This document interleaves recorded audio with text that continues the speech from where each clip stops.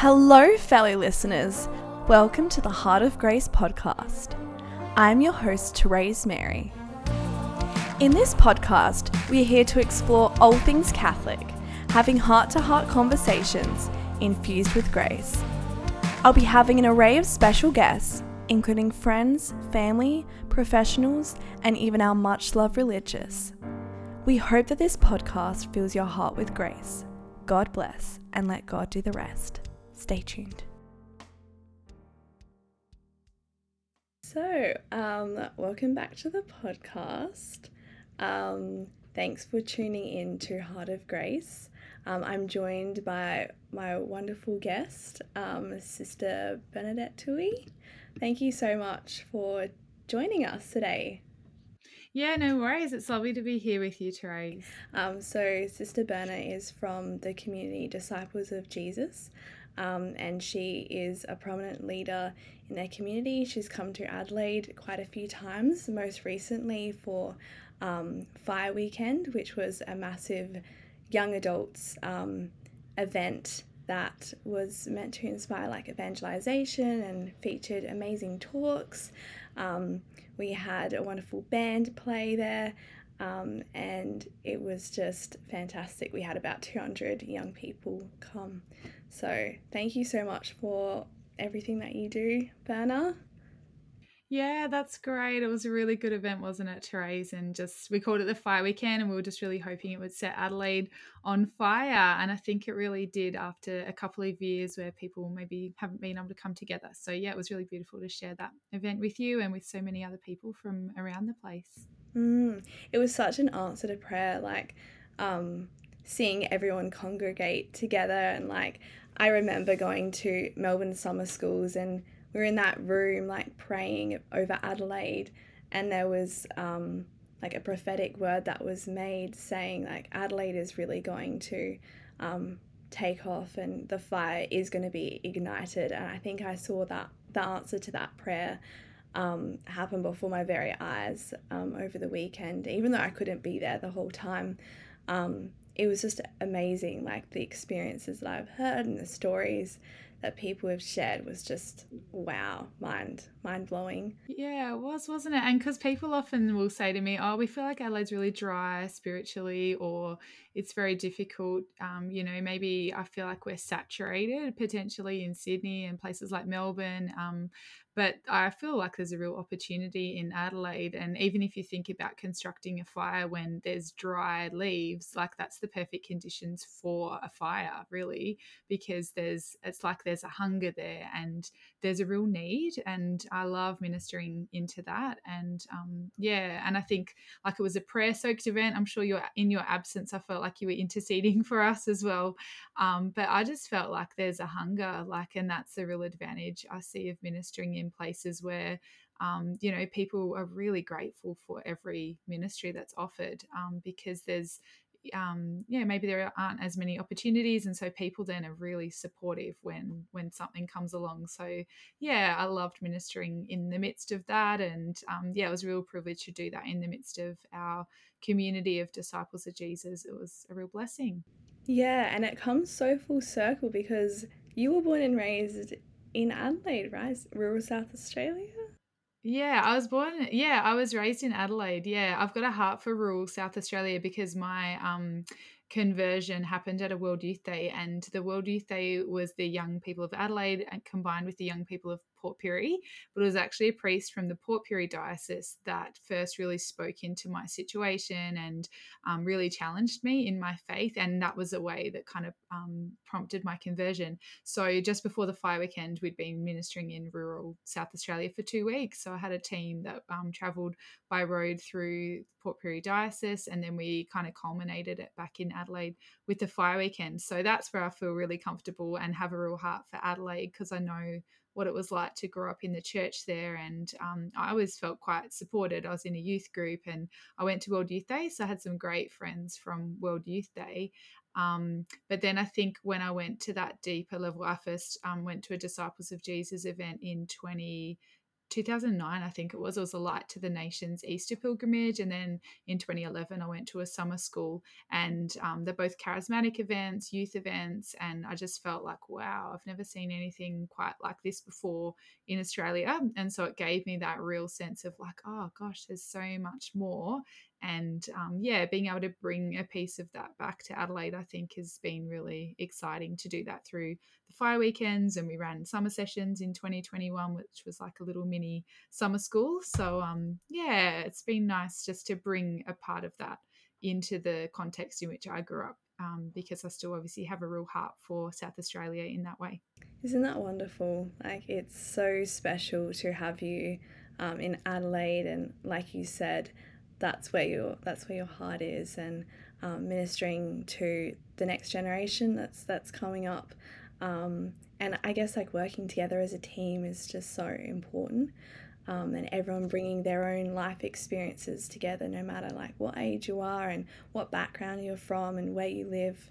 Um, it's a very like uniting sort of way to live really with everyone. Yeah, that's it. And I just feel like when we're sharing the grace of disciples of Jesus, like it's not just a youth ministry. Like, and I think that there's something underneath that that I feel like is really special. So we're from a community that's a lay ecclesial community, and it's intergenerational. So that when you see the outward working of that in youth ministries predominantly, because we have a real heart for the young, but then what's behind that is intergenerational kind of support. And so I feel like that's something that's really special. And how I've come through the church, like obviously we're all nurtured by our parishes as well, but the lay ecclesial communities have been a real powerhouse and really added something special, I think, to the church. And so, yeah, so that's where our order has come out of. So, first and foremost, like you said, I'm a Disciples of Jesus member. And then from that context, the missionaries of God's love have come out of that. So I'm a sister within the MGL, and we have priests and brothers. But the whole umbrella kind of ministry is Disciples of Jesus. And so we minister with the states of life alongside one another. So, like on that weekend, we had Tim and Lara Kirk, married couple from Canberra. Tony and Esma are the leaders in Adelaide. Single people, priests, brothers, sisters. And so I think, yeah, there's something really special about seeing the church kind of moving with all the states of life together. And it's not just a youth ministry in isolation, that if someone's touched by summer school or reaches, it feels like they've been really reached out to through the ministry, they can join and become a lifelong member of the community if they're called to do that. Or otherwise, we know that we bless a lot of people and they go into their parish or their community or their marriage or their situation really blessed by, that encounter that they've been able to have of God's love. Thank you so much for that. That's an amazing summary of, yeah, like the heart of your mission and why you do what you do. So I thought I would just introduce the topic a little bit, and then maybe we'll say a short prayer. So the topic for today is the grace of femininity, with an emphasis on the bride of Christ. So I'm really excited for you to sort of speak into that today, Berna. But if you could please start with a prayer, that would be awesome. Yeah, that sounds great. So, in the name of the Father, the Son, the Holy Spirit. Amen. So, Lord Jesus, we just give you this time today. Just really thank you, Lord, for Therese and the gift of this podcast, and for all those that will be listening to this today. And we particularly pray over the gift of our femininity. Pray over that call that we have to live as daughters of the Lord. We just really pray for our conversation as well, and the way that we'll speak into specifically what it means to be a bride of Christ in consecrated life, in religious life, but that each one of us ultimately is called for spousal union with the Lord, that each one of us is called into a deep, intimate union with Jesus, no matter what state of life we choose. So just really pray over each one that's listening to this. We pray over any of the areas where we struggle in our femininity, any of the areas where we struggle in the call to really lay down our life for the sake of the kingdom.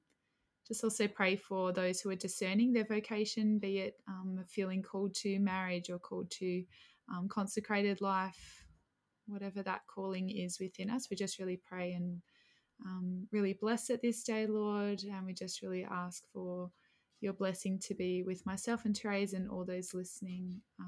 We might just offer this time up to the intercession of our Blessed Mother.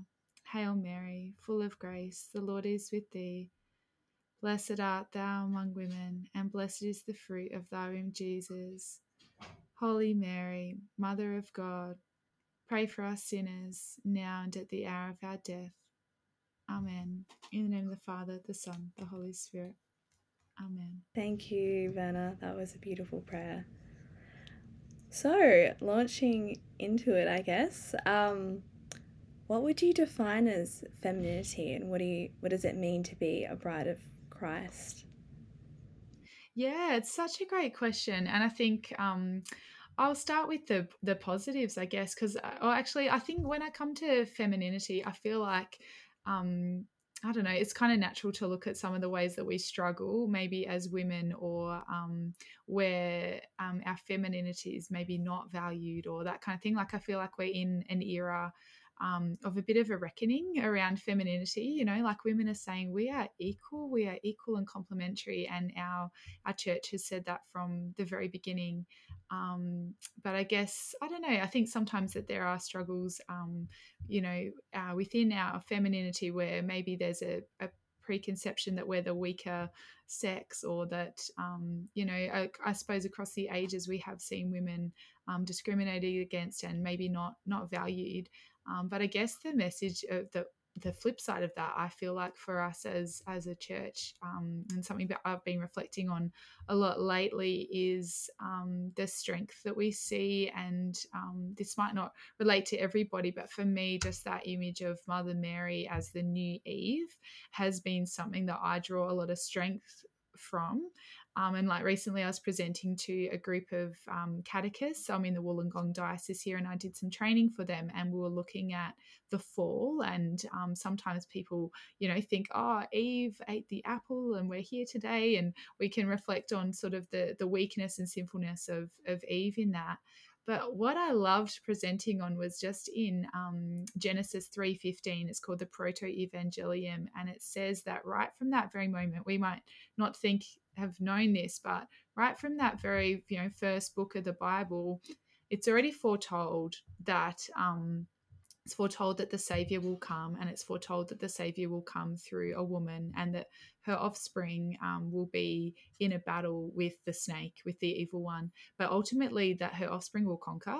And that's where we have that image of Mary with the snake under her foot, and it says that he will strike your heel, but you will strike his head, and that's the ultimate fatal blow.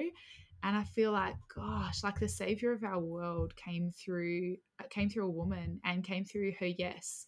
And we'd like to believe that that the Spirit doesn't ever force himself upon anyone. And so when that angel came with that message to Mother Mary, that she was given that opportunity to say yes, and we know that she did that really freely. And so I feel like that she's the new Eve, just as Jesus is the new Adam, who has undone the disobedience of Adam, has been completely undone in the person of Jesus and in his victory on the cross. But that wasn't possible without Mary's yes, that they're sort of two sides of the same coin, Mary as the new Eve.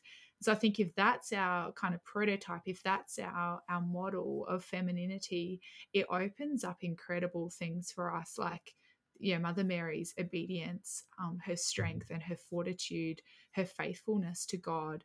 Her and Joseph were on the run for the first, for the first weeks, if not years, of Jesus' life, and she had to protect him from that, and she mothered him. A lot of women listening to this might be called to be mothers who look after their infant and protect their infant really fiercely and tenderly. And I feel like Mother Mary is all of that for us. And as a church, we say that she models married life and motherhood but in a sense she also is able to marry the state of life that I've been called to and that I've chosen, of consecrated life, because we celebrate her virginity as well, and we know that when she conceived that she we know that she conceived of God, not of Joseph. And so that consecrated women can have an affinity with Mother Mary, but so can women who are called to motherhood, and I would say single women as well can have an affinity with Mother Mary because of her virginity, and that she's someone that all of us can relate to, and she's not like a weak, wimpy kind of character. Like she was the first evangelist. She's the first apostle in a lot of ways, the first one to say yes to the Savior. And that's incredible, and as a church that sometimes gets put down for the way that we treat women, and for a church that maybe has we always need to be looking for, are we including the voice of women, are we including the voice of laymen as well? Are we a church that really says that the sexes are equal and complementary? I just feel like, she's a pretty awesome model, and there's many saints that have gone after her with similar qualities. But what a great starting point, I'd say, for our femininity. So I'd say if we're looking to an image of what femininity means to me, then I would say that it's those qualities of Mother Mary that were really there, those qualities of joy, those qualities of receptivity, those qualities of obedience, of strength, and of fortitude, of praise of God as well.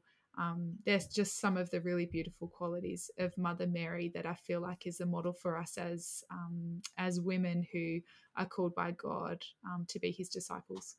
That's lovely. Thank you. Um, I particularly love how you draw upon like the strength of femininity, and I think that really speaks to me. Like, women are so often um, being put down, and oh, you're just this or you're just that. Um, but if we look to Mary, she was not just anything. She was the mother of our Lord, and like you said, she mothers us in each of our vocations. Um, and women have such a special calling in that sense, I guess. Um, how can we grow in those virtues that you mentioned of like of joy and receptivity? Um, yeah, can you speak into that a little bit, maybe? Yeah, I love that. So I feel like the ultimate moment that we look at for Mother Mary is that moment when she was able to say yes, and to conceiving the Son of God within her womb. And I was lucky enough, as a all of the MGL sisters, but when we take our perpetual vows. So I took my perpetual vows about 18 months ago, and prior to that, I went on a 30-day Ignatian retreat at Seven Hill in South Australia. So as part of that retreat, you pray every day, multiple times a day, with scripture, and you actually immerse yourself right in the scripture.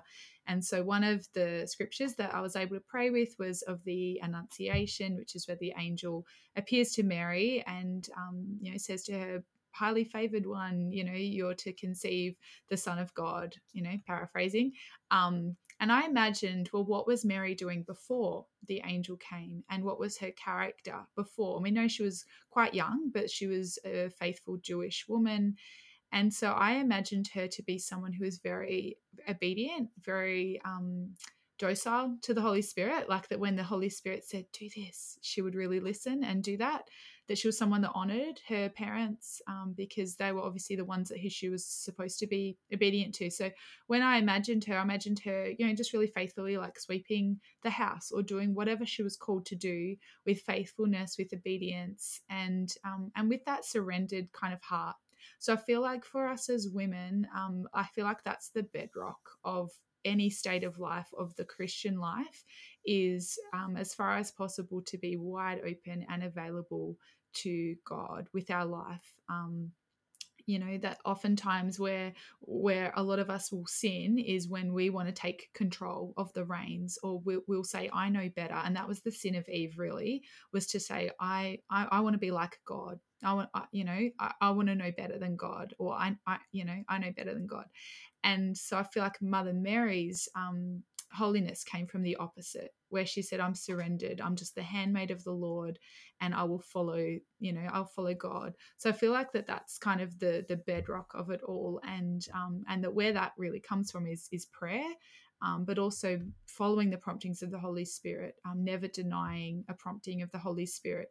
Obviously, that's a big call, but I guess we need to come back to that, and where we find ourselves unhappy, or we find ourselves in sin, or we find ourselves feeling dissatisfied with our situation, I feel like it's coming back to, well, what is God asking of me in this situation? And often it's just that faithfulness, that trust, that surrender to God, that maybe we're unhappy at work because we feel like we're not being honored or valued, when really, we just know that we only really have to be honored and valued by God, if that makes sense. So just kind of coming back to that Marian heart of praise, of humility, and of total surrender to God, that really, in the context of heaven, a lot of the things that we worry about on earth don't really matter. What we wear, who likes us, all of that, they're very human things, and our human hearts, obviously that means a lot to us. But when there's a bigger picture and we think about eternal life, that some of those things really fade into insignificance. And I feel like that was what Mother Mary knew, and that if we want to be strong, if we want to be steadfast, that's the bedrock of where that all kind of comes from, that totally surrendered heart. And that only really comes from developing our trust and relationship with God through a life of prayer. I think that will definitely strike a chord for many women listening to this. And just what you mentioned, like according to each woman's vocation, there is such a calling that's placed on their heart, and there's a prompting of the Holy Spirit that they need to listen to and respond to. And for it to be ignored is actually that disobedience. And we have to look to Mary and to her fiat, no matter what the situation, and our own insecurities that might get in the way, like you said, people not liking us, and it being the harder call. Oftentimes women are put in certain situations where it's not ideal, and maybe it's difficult to stand up for what is right, what's the truth, but we're taking that strength from Mary and looking to her as that model of perfect obedience, even in those situations, and listening to the Holy Spirit. I think that's really important. How can we better listen to the Holy Spirit? Yeah, I think that's a great question, because I think when I look at Mother Mary, I just think, wow, she must have had great ears to know, like, go, listen to that angel, like that discernment that her and Joseph had, was pretty amazing. So I feel like some of the things that I've learned over the years, like obviously through a life of prayer, that we develop that capacity to hear the Holy Spirit. I think I've also really appreciated particularly Ignatian prayer, that St. Ignatius gives us the rules for discernment. And that's worth, if people are serious about their prayer life, it's really worth looking into them. For example, something that I've really learnt from St. Ignatius is, I suppose, through the examen at the end of the day, really looking back over the day.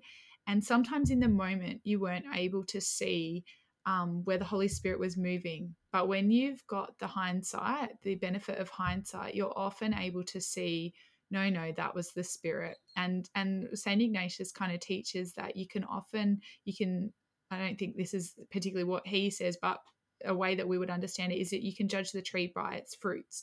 So say, for example, I was given a particular situation in my day, a bit of a fork in the road, and I chose one outcome, and I can see that it didn't lead to a fruitful kind of outcome. Like maybe I got distracted on my phone, and maybe I was right in the middle of doing some amazing work and really flourishing, and then I got noticed a notification on my phone, and that then I noticed that, well, that actually distracted me for 30 minutes or an hour, like that I suddenly got drawn into a distraction, and that maybe I noticed within me that I got really then restless, or that when someone distracted me or said, hey, can you help with this, I said, no, I'm busy. Really all I was busy with was on my phone. Like, this is just a kind of a fake scenario, but I'm sure you can understand that then in hindsight you can think, well, where did that come from? And really where that started from was that decision to give in to that distraction, and that sent me in a bit of a spiral.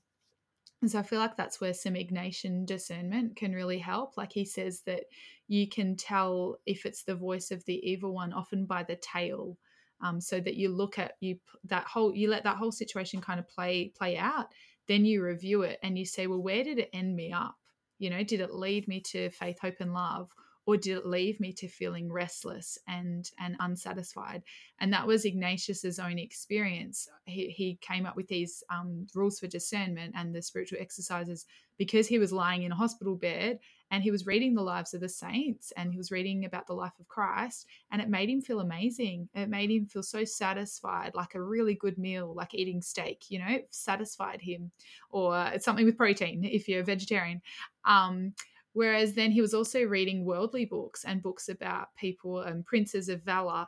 And he just found that it left him wanting more and more and more. And I think we can understand that. A lot of us struggle with social media or with Netflix binging or those sorts of things. And we just know it makes us feel a bit yuck at the end. The tail of it, the effect of it is it makes us feel a bit yuck.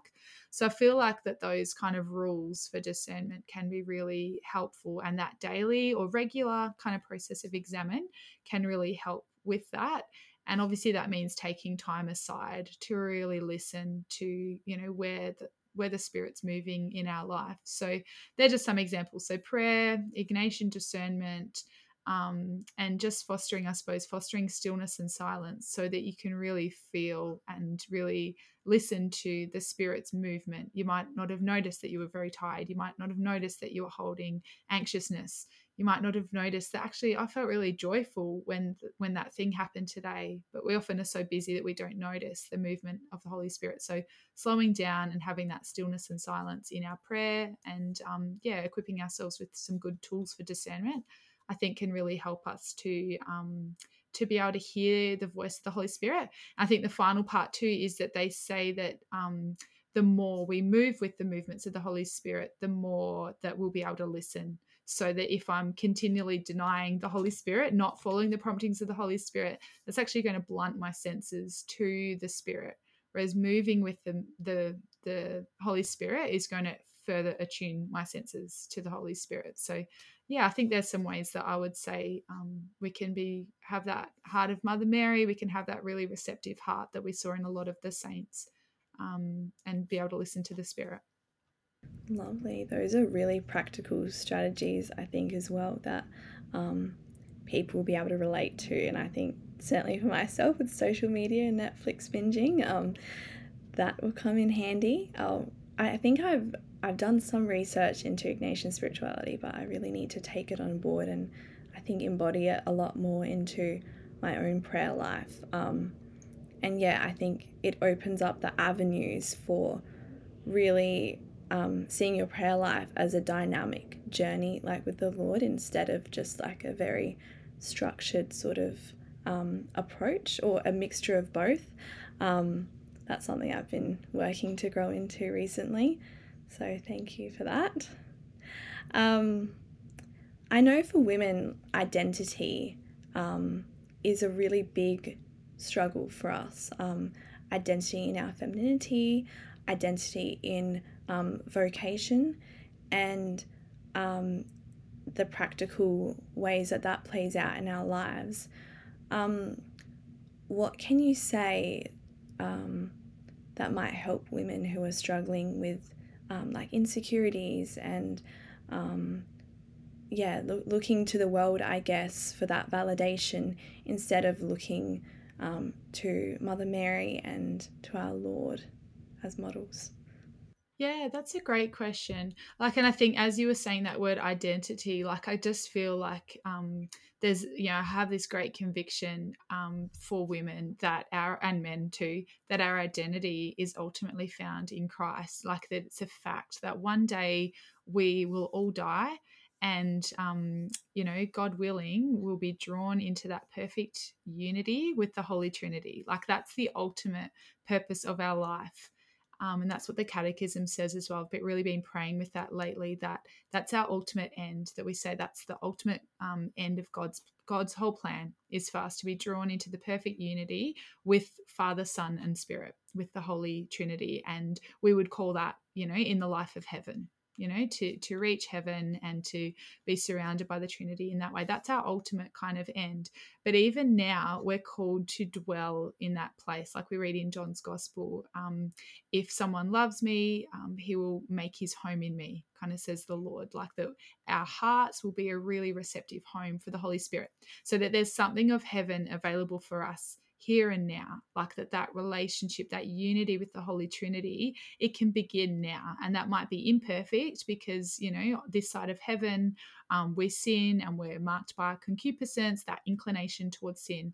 But that's what we're called to, and that's on offer for us. Whereas I think in our day-to-day life, sometimes that view of eternity, that vision of eternity, obviously it gets kind of clouded and we can sometimes forget. And so sometimes, our aim of the day is just to get through, just to make it through our day of work, or we get kind of caught up in our attachments to the things of the world. And maybe the thing that stressed us out most on a particular day was that we couldn't find anything to wear, or that we were dissatisfied with our makeup, or with the way that we looked. And yeah, or we felt like we're a failure in the workplace, or a failure as a mother, or maybe we're single but would dearly, dearly love to be in a relationship, and so that's really kind of cutting us to the core of who we are. And I guess when that happens, I suppose that's it's very normal, first of all. Like, that's a very human thing to happen. But I guess really when we find ourselves in those things, it's just an indicator that we have attached ourselves to the things of the world. And it's an opportunity then to just re-look at, well, actually, as Christians, the joy that we have is this much bigger vision, that our vision can be much bigger than what we eat, what we wear, what the future is going to hold, that we can set our eyes on eternity, and we can really place that identity we have in Jesus. And so we don't need to please the world, we need to please the Lord. And that's in any kind of vocation. Like, that's kind of the underpinning of every vocation, and every vocation is you know is made better and more fruitful and more beautiful if we can place that identity in Jesus. And I think that's helpful particularly for women who are single, that if you can develop a really intimate relationship where that Jesus is with you every moment of the day, that's a beautiful basis on which to live single life. If you're married, it means that you're not looking to your husband to fulfill you, that you have a relationship still with Jesus, and where you can turn to him first. And that obviously marriage has a particular call, it's sacramental, and so that your spouse is supposed to image Jesus to you. But I also think that there's just something beautiful about maintaining a really strong relationship with the Lord, and knowing that at the end of time, there are no husbands and wives in heaven, that we're just united with the Holy Trinity. And I guess that's what consecrated life is said to be an image. It's an image of the eschaton, an image of the end times, where we don't need earthly husbands and wives. They're a sign of heaven. They're an icon of heaven, if you like. Whereas consecrated life kind of professes, well, that's where we're heading. And you can have that same fulfillment here on earth, that it is possible, as much as we can this side of heaven, to build an exclusive relationship just with the Lord, and that his love is enough. That our identity in Jesus is all we need, because ultimately we're not made for this earth, we're made for heaven. And I think that yeah, the Christian life is probably about coming back to that regularly. And when we feel ourselves caught and trapped by the things of the world or place our identity in other things, I think it's just a reminder to come back to, well, my identity is in Jesus. My home is in heaven. My home is with, in unity with the Holy Trinity. And it kind of makes everything else sort of pale into the background. Difficult, really difficult to do, and especially when in situations of suffering or financial hardship, or the things that we face can be really difficult. But I think that as much as we can to nurture that really strong connection with the Lord, to nurture that really that strong sense of, no, He is all I need. I think it holds us in good stead for every situation we face and for any state of life that we might find ourselves in. Thank you. That was beautiful. And I think that really captured the essence of like struggling with identity and how we should redirect that towards our relationship with God. I think, femininity, there are a lot of like virtues that are associated to femininity. How can one grow in those? You mentioned prayer before, but how can you grow, I guess, in very practical ways of living out that femininity to those who we might meet and encounter? Yeah, that's great. So, how can we really celebrate, and how can we really live that best? And I guess I would say the answer to that question is just through prayer and through discernment. That of sort of saying, well, Lord, who are you calling me to be? How are you calling me to speak into this situation? But also to go with those innate kind of what the Lord has given us innately. And I think something that I rest upon is JP2's he calls it the feminine genius, and he says that I think he took it from Edith Stein, actually. It was a work of the two of them somehow. But that there's we are naturally maternal, like that we have a maternal kind of instinct, that we have a sensitivity, we notice the emotions of others. And I think that that's a real gift and blessing, that we are receptive, that we've got this openness to receive the human person, and that we also have a generosity, that there's something in us that wants to bubble over in giving life to others and in giving to others. And obviously, like men have got these kind of qualities as well. It's not to say men aren't generous, men aren't sensitive, but it's just something that JP2, and I think it's from Edith Stein, like I said before, noticed, in the makeup of women. So I think it's good to lean into those kind of qualities, but also just to look at what's innate in me. Like, when do I most come alive? Like, I remember I've got this very clear image of one day. I was only a teenage girl. I'm sure it was probably like some hormones were kind of like going in me, like good hormones kind of in a way. And I just remember my brother it was one of the first times I'd ever kind of done this. I've got an older brother, and I just really wanted to like serve him. Like, I was like, hey, can I make you lunch? And he was like, yeah, sure. Like, go for it. But I just remember like that there was this really like this real urge within me to really serve and be generous to him. And I feel like that sort of feeling, we need to pay attention to that. Like, when our hearts go out to somebody, or when we feel really inspired, like that often that's from the Holy Spirit. And often it can be, as females, that it's also kind of combining with our makeup, like with our emotions, that at certain times kind of in our cycle there will be this overwhelming urge to create and to love and to be in connection with people. And I think, like, go for it, like there's these happy hormones that are with us at certain times, where we really can delight in other people, and where we've got joy, and where we've got kind of energy and a real creativity. Like, there's some really beautiful qualities, I think, in women. Yeah, and I think also, if we're going to struggle with the other side of that, at different times of the month, where we will feel a bit crabby, or we will feel like, oh, get away from me kind of thing, disconnect. Like, I think we will often talk about that moody kindness of women. But let's talk about the other side as well, that, at different times we're just made to connect with people, and that we're made to really love and serve those around us.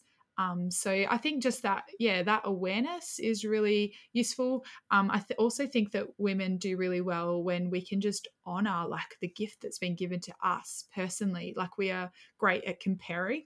And I think that that doesn't always serve us well, because what God's given to someone else, he hasn't given to me. And I think that there's something really beautiful about celebrating the giftedness of other women, but also celebrating the giftedness of ourselves. Like, I can be a bit of a boss lady sometimes.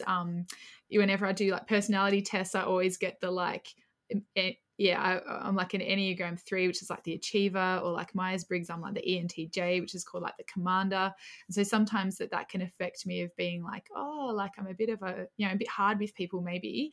But also there's heaps of energy that comes with that. Like you said, like I can put my mind to big projects and I can really lead people. And it's good for me to be aware of like where there might be a harshness or a drivenness that kind of sets in. That's for my own discernment. But I can really celebrate, well, I'm someone who gets things done. I'm someone that can put action behind words. Whereas for other people, I can really celebrate their empathy, that they can't walk past someone who's really struggling. So I feel like for each of us, it's about really discerning, getting to know ourselves, and then really rejoicing in the gift that God's given us. And that there will be particular themes, there will be particular similarities for us as women, but there will also be differences. And I think it's okay to rejoice in that uniqueness that God has given us, and to talk ourselves up as women, to celebrate what we've been given, and to celebrate like the strength of women, and the achievements and the amazing things that we see the women in our lives doing. So I think that all really helps to to be the best women that we can be. That's a beautiful like celebration, I think, of womanhood and femininity all sort of compiled together. And I think it's just so easy for us as women to fixate on, the negatives or what isn't there, what can't we do, instead of orienting ourselves into what can we do and what are our gifts that God has so generously given us. And then, like you said, aligning ourselves with how does God see us as his daughters. And then, overflowing with joy in our service of others as the ultimate expression of our femininity. In discernment with the different vocations that we're called to, how do you encourage people, like women perhaps who are in blessed state of blessed singleness at the moment, and all those who are dating, all those who are discerning a religious life? What sort of words of wisdom would you offer them? Yeah, I think that there's obviously, you're talking about women that haven't made a kind of a final commitment, like they're not married or not in sort of perpetual vows, or not kind of in, or have decided that their state of singleness is kind of a permanent kind of thing. So I suppose for women in that kind of still to come to their permanent state of life, I think I just kind of emphasize what we've been speaking about, which is to make prayer and relationship with Jesus like the real bedrock of your life. I also think too that there's something about really enjoying the present moment as well, and especially for women who are single, that it actually can be a temptation, and it actually can be a like a trick of the evil one, I think, to taunt you with what you're not, with what you haven't got. But I actually think that there's something great, and this is sort of a very Marian thing too, about having a real heart of praise for the gifts of God. And I think my encouragement in that, I read a great book at one point called A Thousand Gifts, might have been called 1,000 Gifts, by Anne Voskamp. And she really celebrated the daily blessings of every day. And that really helps us to create a heart of praise and thanksgiving. So I think that's really helpful, especially for people who are struggling with their current state of life, that you should be able to go outside and enjoy the sunshine and enjoy your friends' company, and God is blessing each and every one of us with amazing things every day. We just need the eyes to see that. So I feel like that gratitude, that practice of gratitude, praise and thanksgiving, is really important as well, when we're on that discernment journey. And I think with our prayer life, I suppose having fostering a heart of real openness to God, but also maybe with others, so that where you might have a spiritual director or a mentor, you might have a religious order that you're journeying with. If you're discerning them, you might be wanting to hang out with married couples. I think like having a real open and honest heart is good. They say that it's a really good practice to bring things into the light, so that you can kind of open up to that, and also get a really honest look at the states of life. Like I think a lot of people don't just look at someone's wedding photos if you're thinking of getting married, but actually go to couples who have been married for 2, 5, 10, 20 years and ask them all about their experiences of marriage. Like get a sense of the reality that you're going to be moving in. And I suppose as a disciple of Jesus, one of the best things for me has been in a sharing group, because I discerned my vocation within the MGLs for 9 years. That whole time I was in a sharing group with women of all different states of life, and particularly married women. And so I could hear about their relationships with their husbands. I could hear about what it's like to raise children of all different ages.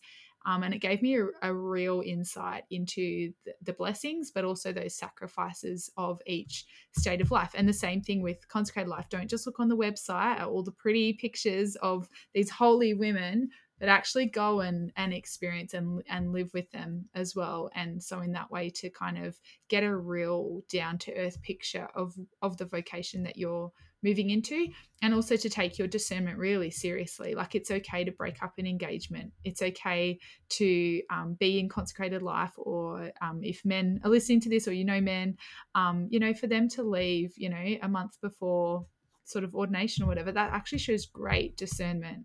It shows great discernment that you're not locked in, that until that sacrament is bestowed upon you, or until you say those words of profession, that it's okay. You're on a discernment journey, and that there's nothing lost by dating someone. There's nothing lost by entering religious life, but just don't ever get closed to the voice of the Spirit. Don't ever think just because I've joined, or just because I'm in a relationship with someone, that I close off to the voice of the Spirit. If there's like a little niggle there, we need to stay really open and really docile to the Holy Spirit. And even if we know that our pride doesn't want to do that, our pride is telling us, oh, I couldn't possibly face these people and say, oh, I've got to leave, that's not as important as living the life that God really wants you to as well. So, so that would be some of my kind of tips for discernment is, sort of that prayer as the bedrock, being really docile to the Spirit, seeking out the reality of what each of the states of life is. All of those sorts of things that I've mentioned, and enjoy the present. That was my other one as well. Just enjoy the present, because, God is blessing you today with great things. We just need the eyes to see that. I love that. I think like living in the present is such an underrated thing, and ensuring that